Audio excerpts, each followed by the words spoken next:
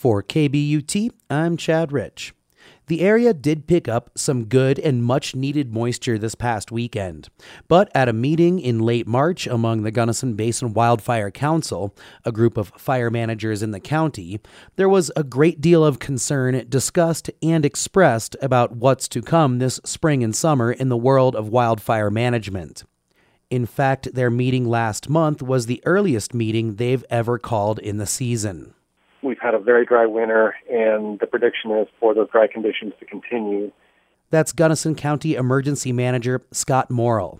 According to Gunnison Fire Chief Dennis Spreitzer, there was a grass fire within Gunnison's city limits a few weeks back, in addition to fires on the Front Range and in southern Colorado in March. Fire season is here.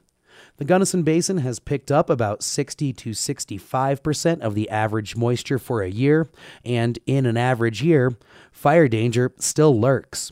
Morrill said last week fire danger hit high levels in nearby Park County, where restrictions were put into place. Everything south of I-70 is pretty warm, pretty dry. As I was coming through South Park, it was raining a little bit, but pretty windy, and temperature was around 50 degrees.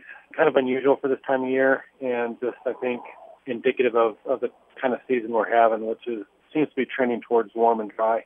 The ground is starting to poke out of the snow, and at lower elevations in Gunnison County, it has been out for months.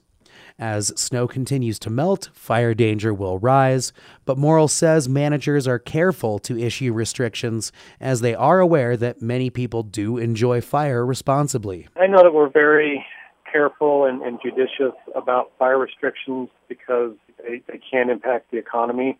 We try to be very careful about that and involve multiple partners when we're in that decision-making process. So we engage the National Weather Service, our federal partners, BLM and Forest Service, local fire districts, because we recognize that it does have impacts. But the flip side of that is we have a careless campfire that gets out of control and starts a big fire. Well, that also has economic impacts. So it's just a balancing act that we have to use.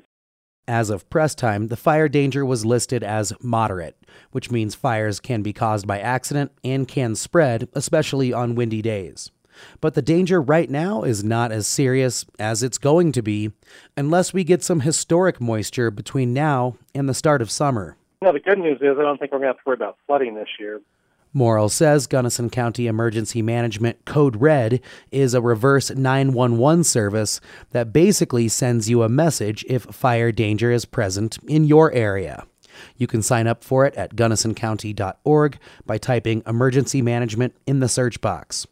Reporting for KBUT, I'm Chad Rich.